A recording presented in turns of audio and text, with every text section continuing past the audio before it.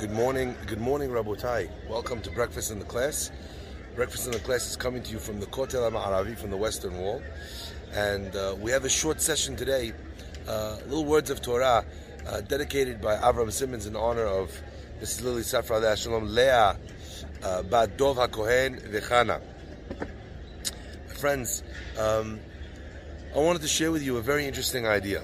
Our parasha teaches us that in the story of Pinchas is rewarded for his act of zealotry, for his act of standing up for the Jewish people and their values. He's rewarded. Hineni noten lo et biriti shalom. And a very common question that's asked by the commentators is, it seems like the reward here, doesn't fit the mitzvah. So we have a general idea. The general idea follows that reward and punishment in Judaism is measure for measure. Midah kineged midah. So one measure for another. So if I did X, then reward is also going to be similar to the mitzvah that I did. Or if I transgressed and I did a certain sin, so then as well the transgression dictates that the punishment is going to be in the same arena, in the same area, of the same type. Midah kineged midah, measure for measure. But what seems over here to be the case is that it's the opposite. Pinchas does an act which requires an act of violence. It requires an act of zealotry, of anger. One might imagine that would have been rewarded by Pinchas being made or put in charge of the army, or put in charge of the Vad Mishmeret Hatziniyut, like in charge of the agency that's of modesty affairs or something like that. Why in the world would he be given Biriti Shalom, a covenant of peace by God, and made into a Kohen whose job is to bring the people closer to bring the people closer to God? And the answer, I think, is actually, it's quite a revealing answer, not just as we always learn in the context and in the current state of the conversation, but also to a much wider conversation as well. You see, whereas what we are looking at with regards to Pinchas' action is an act of strength, an act of intervention, of violence, like we said. But what Borei Olam saw instead was an act of peace. The aftermath of the story of the Benot Moav and the rebellion that the Jewish people were running was a massive plague breaking out. And we know that 24,000 people from the tribe of Shimon perished in this plague. And the Pasuk says that when Pinchas did what he did, he stopped the anger, he stopped the plague from continuing. And I did not wipe out the Jewish people in my jealousy, in my zealotry, etc., etc. And I think that there's something here which is super, super powerful. That means what looked to us like an act of machloket, of fighting, of anger, was perceived by God to be actually the exact opposite, an act of shalom, of bringing the Jewish people closer to their Father in heaven and stopping something negative from happening to them. So therefore, the act of violence is rewarded with Briti Shalom, with a covenant of peace. And I'm reminded of something that we live with, an example that we live with every single day in Eretz Israel. And I'm looking around and I'm seeing the places here. The Kotel is the holiest place on earth, a place that the Jewish people come to. We pray, we pour out our hearts to God, etc., etc.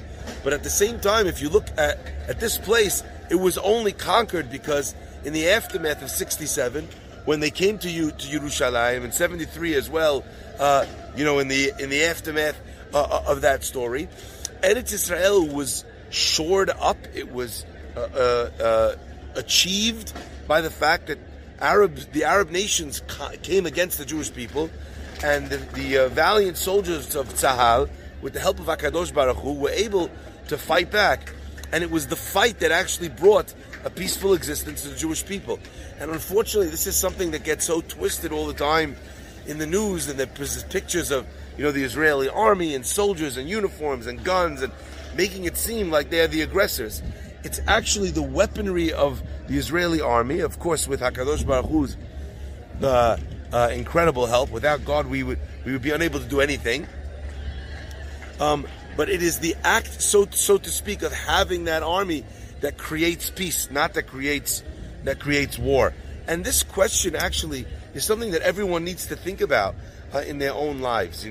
Is that the nature of who we are or not? In other words, when it comes to a person's own shalom bayit, a lot of times a person might think that for the sake of shalom, the only thing that's required is him not doing anything, not responding, acting only in a peaceable manner. But sometimes you have a husband or wife that's stepping all over the other person, and there's no possibility of shalom in that context and in that model, because the other person is being squished and squeezed and pressured to such a stage that until they actually learn to stand up for themselves and push back and say, no, I can't do that, or this is not how it's going to work, until they fight back, there's no possibility of shalom. The only possibility they have in that home might be tyranny. A person's in a relationship and the other partner is completely taking advantage of them. So, you might think, for the sake of shalom, I'll just let them take advantage of me. I'll let them do whatever they want. I'll let them say whatever they want. Actually, no. The price of shalom in that scenario is actually going to be a person standing up to shalom and fighting for the sake of shalom. Now, how could it be that a fight is for the sake of shalom? How's that possible? And when does that stop happening? At what stage do we say that fighting is fighting and shalom is shalom? And the answer is, it's an amazing thing that actually it depends on where the person's perspective and their mind is. So Pinchas, he was someone who had no intentions of doing anything other than bringing the shalom between Hashem and the Jewish people, and he was able to maintain that. Someone once came to Rav Yisrael Salanter and he said, this person is doing these things, you should really stand up, you should make a speech, you should yell, you should scream, you should protest. And Rav Yisrael Salanter said, something? The first 2 minutes of that speech, it's going to be the Shem Shamayim, 100%. Maybe the second and the third minute of that speech, I'm going to be totally Shem Shamayim for the right purpose. I'll be able to overcome my own biases, and my intentions and my focus will be for that reason. But I don't know what's going to happen in minute 4, in minute 5, in minute 6, in minute 7. By the time I get to minute 6 or 7, maybe I'm already fighting about my honor. Maybe I'm already fighting because I want to take some of that power that person has and take it for myself. So what we see is that the guiding principles of your actions have to be your final intentions and where you're trying to get to. So if, as an example, a person is fighting with their spouse and they're fighting because they're angry, then it doesn't matter where they're trying to get to, because ultimately their intentions will take them where they want to go. Whereas if the person can maintain the entire time, what am I trying to do? There's many times, actually, that opposites of things are what yield those things. So as an example, the opposite of shalom is sometimes machloket. Sometimes that's what needs to take place. We need to fight in order to be able to get and to create parameters where we can have a peaceful existence. And sometimes exactly the opposite. A person thinks, something, this person, I need to stand up for myself. I need to fight with them. Sometimes actually killing with kindness is the way to go. So in a nuanced understanding of the world, a person can realize that sometimes opening your arms up is the best way to vanquish an enemy. And sometimes the opposite. If a person has a friendship that's not developing, or they have a business relationship which is not healthy because they haven't created those boundaries. So the fight of the boundaries is what will create shalom. How many things in your life are you dealing with where what's required to achieve the desired result is the opposite of what you would naturally assume to be the case? It takes a little bit of focus, a little bit of introspection, and when a person has that and they have an honest understanding of themselves, then oftentimes the exact opposite route to what you would have thought would achieve what you want is what will get you there. I'll end with this. The Beit HaMikdash is destroyed, says the Gemara, mituch anvitanuto shel Rabbi Zechariah ben Avkulas.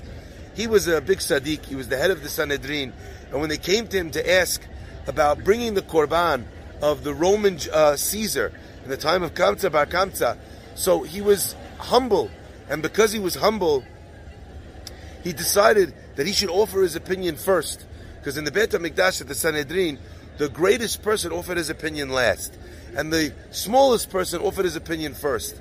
And the halacha says though that the larger the opinion, it outweighs the smaller opinion. So therefore, if the second to biggest person went first, then the third to biggest person wouldn't have a place to be able to argue with him. So Rav Zechariah ben Avkulas, he was the Av Bet Din. When should he have gone? He should have gone last. But what did he do? He said, I'm a nobody, I'm a nothing. He offered his opinion first. Once his opinion was rendered, the other rabbis of Sanhedrin, they couldn't offer an opinion that would argue with his opinion. And in that state, they had to listen to what he had to say, and he made the wrong decision, and the Beit HaMikdash was destroyed because his decision was incorrect.